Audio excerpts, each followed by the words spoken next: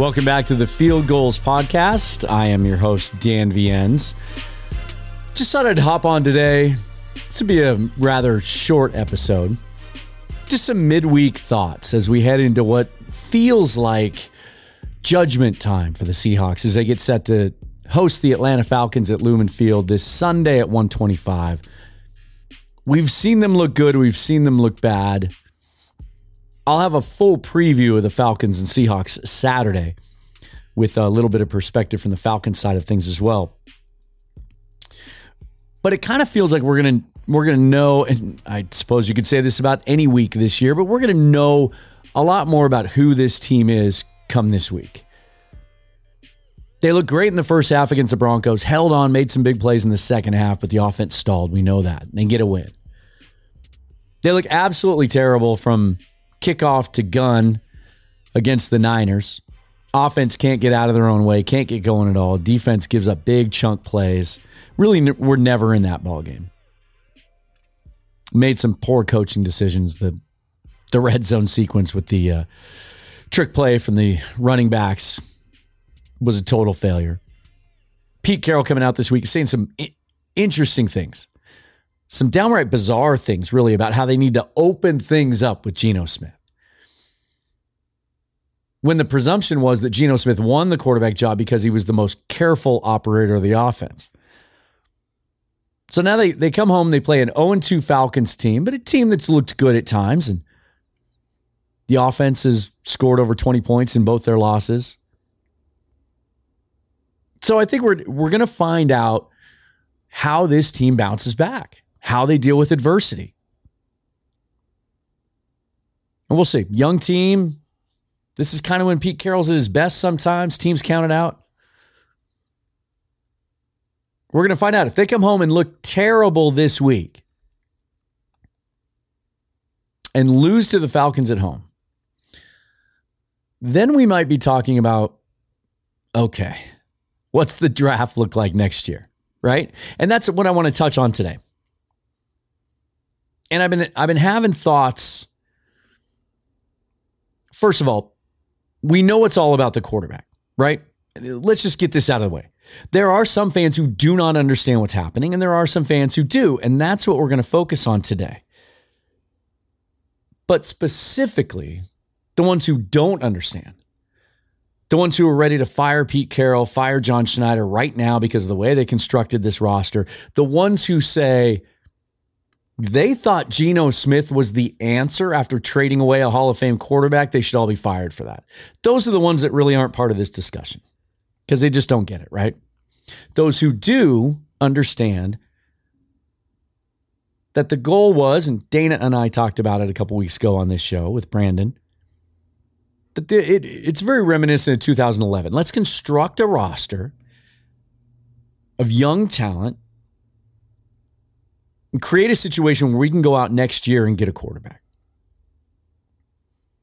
And for those naysayers who say, well, how can we trust this front office to get the right quarterback because they've proven over the last 5-6 years they don't draft very well? That's a debate for another day. We can dive into that a little deeper, and I have some thoughts as to whether we can do that during the bye week, perhaps. We'll get kind of a mid-year assessment of last year's draft class, and we'll kind of compare it and see how things are trending. And I get all that. I get the trepidation. I get drafting quarterbacks is always a crapshoot. Always, always, always. And I haven't always been good at it. I've had some hits. I've had some misses. One of my favorite hits ever, and I can verify this for you. I could have my dad on the show to tell you that when I saw John Kitna play in the NAIA semifinals his senior year at Central, I called my dad after that game and said, the Seahawks need to find a way to get this kid. He's probably not going to be drafted. They need to sign him as a free agent. Then when they signed him as a free agent that offseason, I called my dad that night too, and I said, Dad, this guy's going to be the starting quarterback of the Seahawks within 3 years. I just saw something in him. And I've had other times along the way where I've been right about guys. But I've been wrong too. I thought Ryan Leaf was going to be a better NFL quarterback than Peyton Manning. Thought he had more upside, had a better arm. Granted, I was biased. I went to Washington State. I watched that season where he led us to the Rose Bowl. Maybe one of the best quarterback seasons I've ever seen out of anybody. I mean, I always made the argument that year that every single throw Ryan Leaf made that entire season was the right throw to the right spot at the right time, the right read. Man, he was good. But he just didn't have the maturity. We know that now. It's well documented to succeed in the NFL. And then when he started to figure it out, he got hurt. But we're going to talk a lot about the quarterbacks. And as this season goes on, I want to continue to construct and tweak my top 5. So we're going to do that today. I'm going to do that in a little bit. I'm going to give you my initial early season. Most college football programs have played 3 games. So let's call it kind of the quarter poll. I'm going to give you my initial top 5 favorite quarterback prospects for the Seahawks. And I'm going to have some guys on later this year to get their viewpoints. Also, we'll bounce some things off each other, get some outside viewpoints of get some guys on here who watch a lot of tape, watch a lot of these quarterbacks. And just a quick note, first of all, before we get to that, for those of you who are nervous, who criticize the organization for not drafting a quarterback this year, for going with Geno Smith, for thinking Drew Lock was going to be, quote unquote, the answer. That's what someone told me yesterday. And are afraid that this plan doesn't make sense to them because who's to say they're going to find the guy next year, right? Let me just remind you and preface this by saying, if you don't watch college football much, if you're just an NFL person, watch some college football this year. Do a little Google search. Search for top 2023 NFL quarterback prospects. And what you're going to find is universally right now, a lot of people who do this thing for a living, who analyze draft prospects, who rank prospects, who write scouting reports, who forecast future drafts, agree that this might be a bounty crop of quarterback prospects unlike anything we've seen in a long time. Then on any given day, when you look at some mock drafts, there are 7 or 8 different guys that get talked about as first-round prospects. And then there's a nice little group of like 10 more who are trending upwards or could trend upwards. This is, we had one quarterback drafted in the first round last year. And then a lot of the guys that were talked about as first-round picks, Malik Willis and Desmond Ridder, guys like that, guys that we thought the Seahawks might target, didn't go until the 3rd round, 4th round, 5th round. Sam Howell. We're talking about 5. I would put the over-under this year on 5 in the first round, and I would take the over. I think there's 5 or 6 teams that are looking for their next franchise quarterback, and there's 5 or 6 guys that look to have first-round value. And remember, anytime a guy's borderline, like a team might have him with a second-round grade, but it's close, that guy might tend to go in the first round because teams want that 5th-year option available to them, right? So I'm going to give you that list, my initial early season top 5 favorite quarterbacks from what I've seen so far. But before we get there, I want to focus again on the plan. Something happened this week. Something just kind of organically happened that prompted this episode. I tweeted something earlier this week. And I've been on Twitter since 2011. It doesn't show you anymore your total number of tweets, does it? No, it doesn't. I would love to know that. But I joined in January of 2011. Been on Twitter a long time. I've tweeted, here it is. 55,600 tweets in my lifetime. God dang. I'm such a productive human being, aren't I? 55,600 tweets. I should break that down on what it is per day. Maybe I don't want to. It's like I don't turn on the screen time feature on my iPhone because I don't want to know. I have never had a tweet blow up the way this tweet 2 days ago did. 1,400 likes so far, 68 retweets, and almost 80 comments. So I woke up yesterday morning, and I don't know about you. I have some OCD qualities, and one of them is I cannot stand red numbers on my iPhone. I can't stand the unread notifications. I wake up in the morning, the first thing I do is check my email and just delete all the spam stuff that's unnecessary because I can't stand that red number on there, right? So I didn't used to have notifications turned on for Twitter, but now I do. It's the main way that the editorial staff and the other writers and Dana and I and Mookie, that we communicate on field goals. We use Twitter messaging. So I have notifications on. And so I woke up to 30 notifications yesterday morning or the morning before. And it's kind of continued since then. And I love it. I love Twitter for the interaction. And sometimes I'm frustrated that I don't get more interaction. So please, if you're listening to this, if you enjoy the show so far, first of all, subscribe to the show, like, review. It really helps us. If you write a review for the show, it helps in the algorithm that garners us better placement on those podcast apps. So if you like what you're hearing, please subscribe. Then you get notifications anytime there's a new episode. You won't miss anything. And also helps out the podcast and, make me happy. Meanwhile, this tweet. Here's what I wrote. The Seahawks going 1-16 with their only win being against Russ and thus gaining the number 1 overall pick to select his replacement in the process would be the ultimate troll job, no?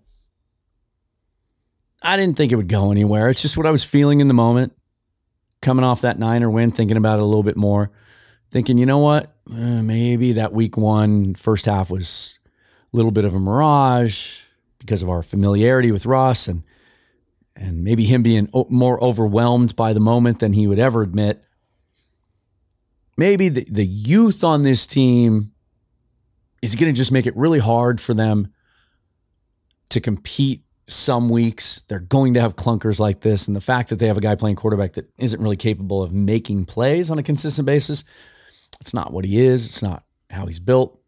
And their reluctance to give Drew Lock a chance to do that. It's not, maybe, you know what? You look around the league. If you're like me and you watch Red Zone anytime the Seahawks aren't on, you get a little bit of a view of everyone in the league. Every single roster in this damn league is talented.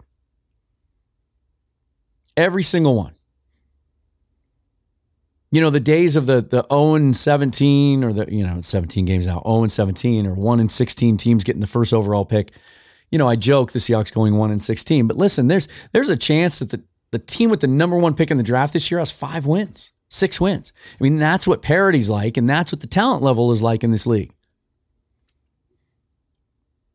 So it just got me thinking, maybe they will get a top 3 pick because Dana and I talked on this show a couple of weeks ago about how, gosh, we would love to have the highest pick possible so that we could have our choice of which quarterback to take. I just talked about the depth and the talent in this class, and I'll give you some names here in a minute. But you'd like to have a choice, right? Maybe the second or third guy turns out to be the best one in the draft. Maybe you end up with Justin Herbert instead of Tua Tagovailoa, right? But you'd like to be the team in control. And so the higher the pick, the better, right? Not to mention what might be happening in Denver. And that's something we're going to track this year. And that'll be cause for an episode during the bye week as well. And so I got a lot of response to this. And here's why I wanted to bring it to you. Because I was surprised, pleasantly so, with how much I just tried to combine a couple of words there. How much of the fan base is in favor of what's happening with this rebuild? And here's what I mean by that. I went through every single reply to this tweet, and of the 80 or so, I ended up throwing 6 or 7 out because they really didn't indicate whether that person sided one way or the other. They were just making a comment. But I was able to parse out 74 total responses that addressed the issue directly. And I put it in 3 categories. In favor of tanking, and I use the word tanking mildly, let's say in favor of the Seahawks finishing with the worst record possible. And just so you understand, let me preface this by saying that I understand one of the ways to look at this, and I did get a couple of comments that leaned in this direction is, man, if they go 1-16, there's bigger problems than just quarterback. They're going to be years away. Carroll's probably not going to be there to see it through. That's a whole nother discussion. I disagree with that, but I get that line of thinking. But my point is I would have thought, if you had asked me how many fans, real diehard, people that consider themselves diehard Seahawks fans, are in favor of this plan. You traded Russell. Now you're going to draft a quarterback next year. You understand there's a reason they didn't go out and spend significant money or draft capital to acquire a quarterback to win now. There's a reason they're looking towards 2023. That is part of the plan. How do you feel about that? I would have said at best 50-50. But here's what I got. And this is not a bad, as far as Twitter goes, this is not a bad sample size. You know, usually I send a tweet out like this, I get like 3 or 4 comments. Well, obviously that's not enough of a sample size to really make an assessment. But here's what I got. 74 total responses. 12 of them were indifferent, so 16%.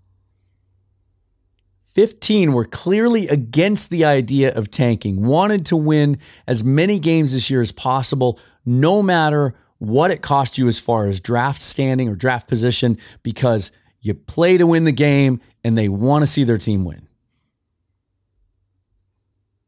So do a little math in your head. You can figure out what's left over. 47 of the 74, 64%. A clear nearly 2/3 were in favor of this. I mean, here's some of the things that people said. That's what I'm shooting for. I wouldn't mind beating San Francisco for 2-15, but I'm good with 1-16 to go with Denver's 7-10. That's from @TChambers24. I would love it @Soulful1. The perfect season @John Sadler 17. Plus the Broncos go 2-15. Imagine the draft power @Old Willie Boy. It's low-key my preferred narrative @Establish the Pun. Outstanding Twitter handle, by the way. We can only hope. Winning is irrelevant compared to the value of young players gaining experience. That's @3ERT0. Chess, not checkers, @R_MCJIM, Jim.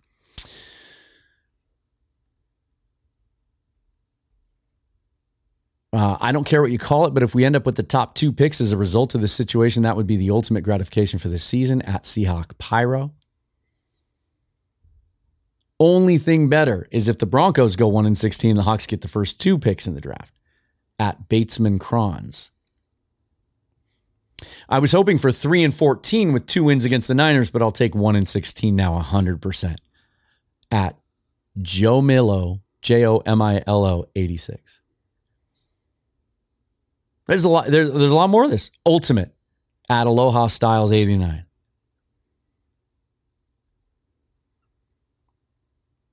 Sounds like a good plan to me @Nax Prime.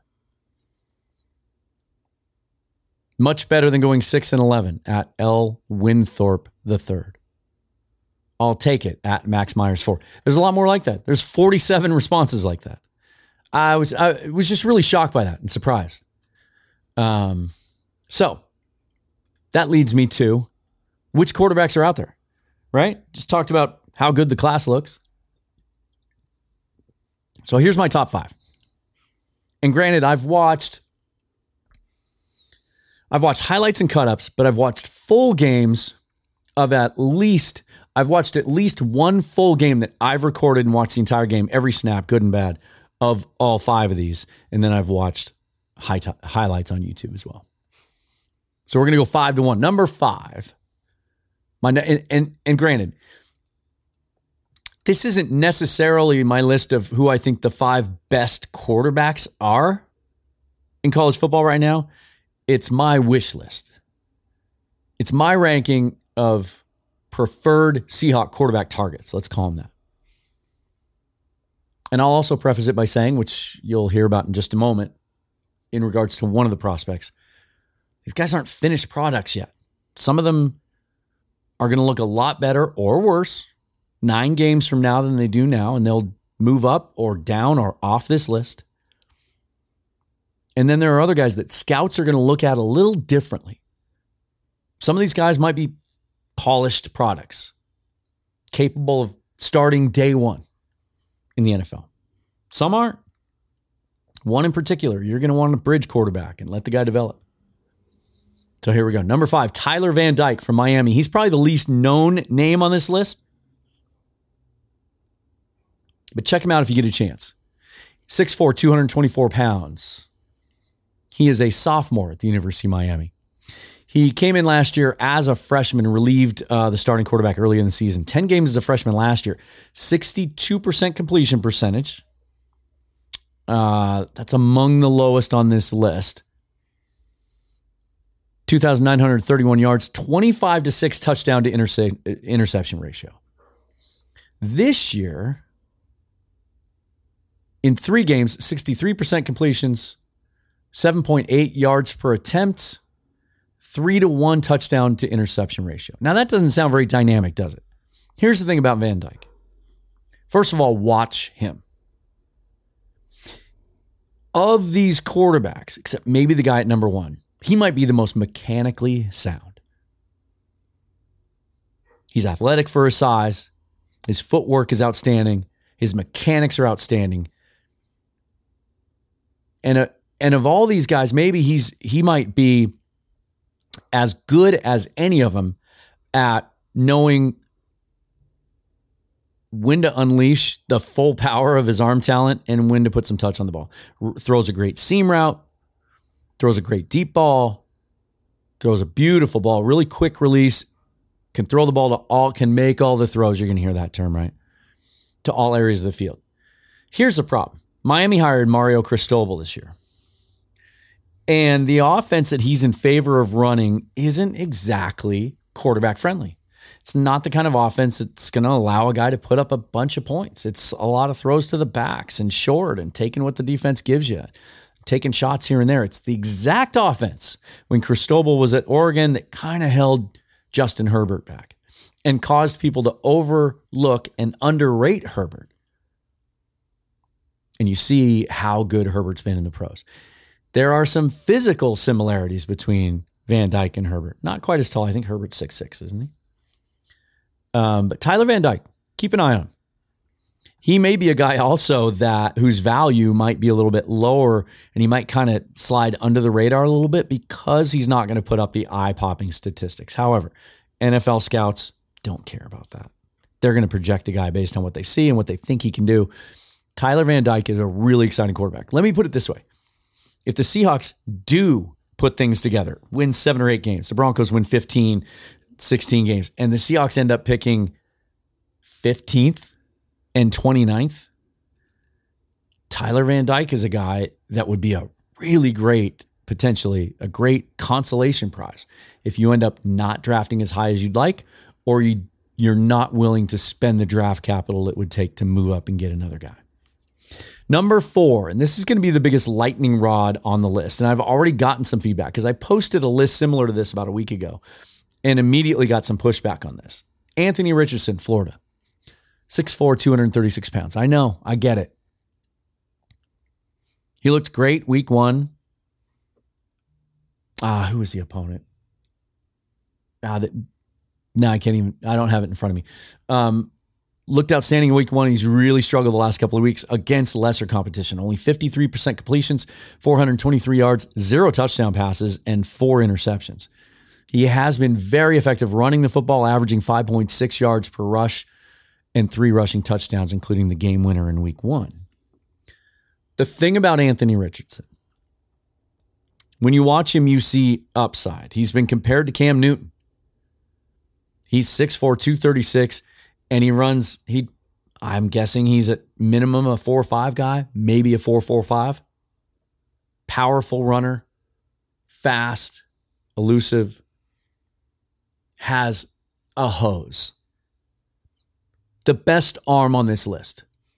Absolutely. The best arm on this list. Better than the guy at number 2, better than the guy at number 1. Can just gun it. Can he throw with touch? We haven't really seen a lot of that. He's been inaccurate. In week one, I saw some processing. I saw him coming off his main read. I saw him scanning the field. That's going to be a question. He only played 60 snaps as a freshman. So he's still young, inexperienced, and there's no guarantee that he'll come out in 2023. And it's very possible, unless he takes a massive leap in the next 9 games, or at least puts him in the position where he's in the first round discussion, where he gets a first round projected grade from the NFL, where he thinks there's a chance a team might take him near the end of the round or even in the second and he can develop. He might be a guy that might wait another year. But he might have as much pure, raw talent as anyone else in the draft. And the other thing that excites me about this guy, and probably the reason he's on the list, the tiebreaker for me, is everyone who knows this kid, has been around him, has covered him, absolutely raves about his makeup, his personality, his work ethic. He's one of those guys you want to have in your locker room. So keep your eye on Anthony Richardson. If he continues to struggle, then he's going to drop off this list and, again, might return to school in 23. But my goodness, this is a guy that if he does go back to school next year and put it all together, we may be talking about as the number 1 pick in the draft. Number 3, and this may surprise some people, but my number 3 quarterback is Bryce Young, Alabama, the reigning Heisman Trophy winner. Part of it's the height, and maybe some of that's recency bias too. If you're, as Seahawks fans, I've talked to other people who feel the same way. It's like, can we just have a bigger quarterback? Can we just have a guy who's 6'2", 6'3", 6'4", please? Can see over the middle of the field. Bryce Young they list him at 6 foot. Most people think he's a shade under that. But, the number of quarterbacks now in the NFL and succeeding in college football, they're 6 foot or less. It's becoming more commonplace. But there's no question about this guy's arm talent, his ability to spin it, throw to all levels of the field, touch passes, great deep ball, leader. He's mobile, doesn't run the football as much as you would think. Some numbers last year in winning the Heisman: 67% completions, almost 5,000 yards passing, a 47-7 touchdown interception ratio. This year, 68% completions. His yards per attempt are down this year, 7.6. Last year it was nearly 9. That might be explained. He's lost so much wide receiver talent there, right? How many Alabama receivers have been drafted in the first round the last couple of years? And his touchdown to interception ratio, 9-2. He did lead, was it against Texas in week 1? Kind of pulled that game out at the end with a big time drive that reminded people of Russell Wilson, made some plays improvisationally, but he can also play on schedule. Make no mistake, because I know some people will think this, he's number 3 on my list. And so some of you might think, why don't you like Bryce Young? I really like Bryce Young. If Bryce Young was the next quarterback draft pick of the Seahawks, I would be ecstatic and think that the rebuild is in very good hands. And of all the guys on the list, he could be the Seahawks' favorite. He could be the best fit. I can see him appealing to Schneider and Carroll. I can see them seeing Russell in him, except maybe without the weirdness. Number 2 on my list, Will Levis from Kentucky. This guy was a fast riser over the offseason coming into this year. 6'3", 222 pounds. Some people have compared him to Josh Allen in terms of just his pure physical athleticism and arm strength and kind of his demeanor and his personality. If you may have seen something a couple weeks ago, he's the kid who kind of went viral with the fact that he likes to put butter in his coffee. 2021, 66% completions. Here's the catch. 24 touchdowns, 13 interceptions. To go along with 376 yards on the ground and 9 rushing touchdowns. This year, 67% completions. His yards per attempt is up to 9.7. But again, 6 touchdowns, 4 interceptions.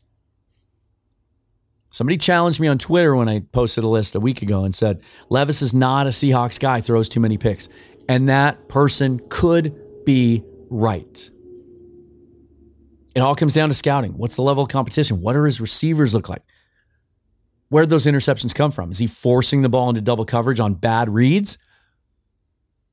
Or did a guy run a bad route? Is there some bad luck? Do they think it's something that can be coached out of him? Because he has all the other intangibles, man. Will Levis, I saw him make a throw this last week where he was kind of moving to his left, turned, threw the ball off his back foot with kind of a across the body flick of the arm, 25 yards downfield on a line. Perfect placement. Of all these guys, Will Levis might be the most exciting. But is he a little too much like Drew Lock? Can you coach those interceptions out of him? I think the last 9 games of this season will show a lot. If he can cut down on those interceptions, last year he was 24-13. He's already off to a 6-4 start. If he can keep those picks under 10 for the rest of the year while still going downfield and making plays and moving the football, Will Levis is a guy to get excited about. Again, he might not be the best fit, but man, I like him. And you've probably figured out, if you know anything about college football, who my number 1 is. And this has changed for me in the last couple of weeks. I wasn't a huge C.J. Stroud fan coming out of last year, regardless of the performance he had in the Rose Bowl. He had so much elite wide receiver talent all over the field. Garrett Wilson and Chris Olave. So many weapons. And then there is the stigma of Ohio State quarterbacks not succeeding in the NFL, not living up to expectations. But what I said to somebody on Twitter the other day who knocked me for this, CJ Stroud will never make it because Ohio State quarterbacks haven't. That's not how life works. It's just not. Justin Fields not looking good so far in his NFL career has absolutely nothing to do with whether CJ Stroud will succeed. The reason I wasn't that high on him coming out last year is when I looked at highlights, I didn't love the they disagree with me. They're coming to get me. If you can hear the siren in the background.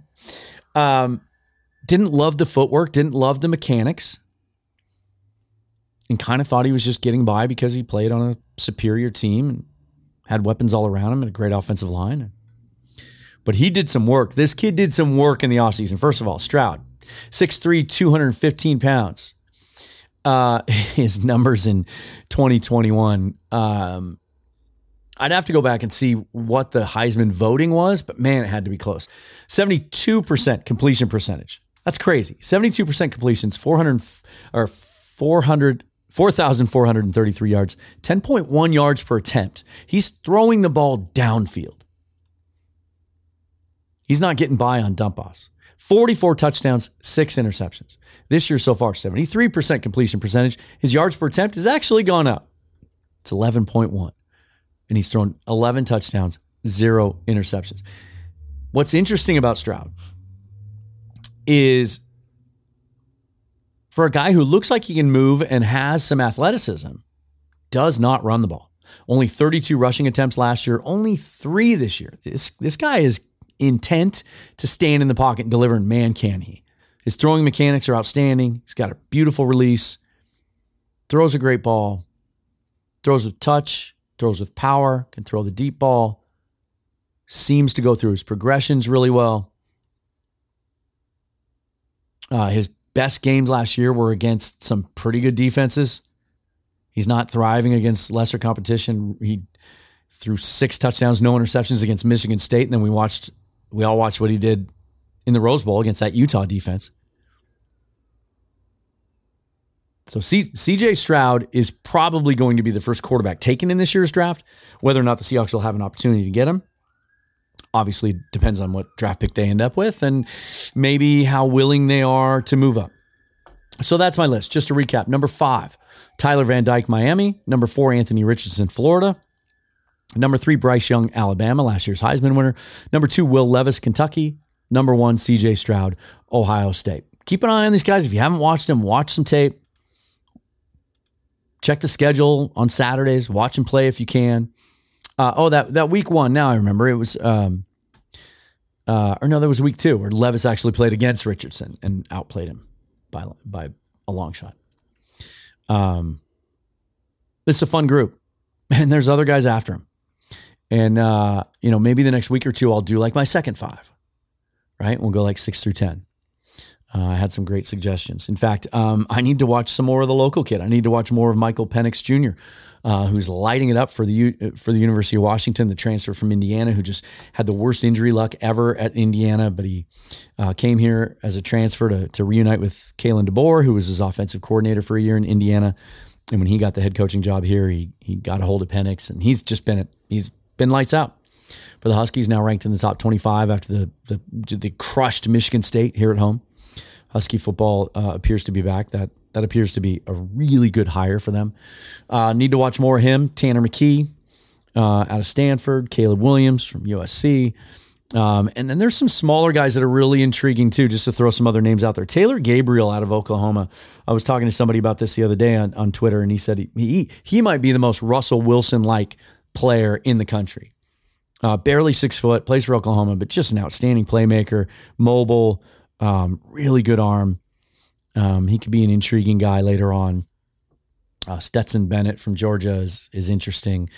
Sam Hartman from Wake Forest, I've liked when I've watched him live in the past. There's some other guys out there for sure. That's going to do it for today. It was fun talking quarterbacks. We're going to do a lot more of that. And as we get deeper into the season, we're going to start talking about other positions in regards to the draft. We'll start doing mock drafts. If you never listened to my earlier show, the Emerald City Sportscast, just know that I am a draft nerd. Not an expert, but a nerd. And I will do 1,000 mock drafts. I just did one this morning. I traded down a little bit, got the Seahawks a haul. Spoiler alert, got Will Anderson at 6 and got Tyler Van Dyke later in the first round, loaded up on defense as well. So that was fun. We'll do a lot more of that because I love this stuff. But anyway, look into these names. Also, follow me on Twitter at Seahawks Forever. Just let me know what you think. Do you agree, disagree? You got some other names you want to throw at me? Guys I'm missing? Check it out. In the meantime, look for the preview of the Falcons to come up Saturday. We'll get you ready for that game with a little bit of perspective from the other side with someone who covers the team. Until then, again, like, subscribe, review the show on whatever podcast platform you listen, and follow me on Twitter at Seahawks Forever. Until next time, we'll talk to you in a couple of days. Thanks for listening to the Field Goals Podcast.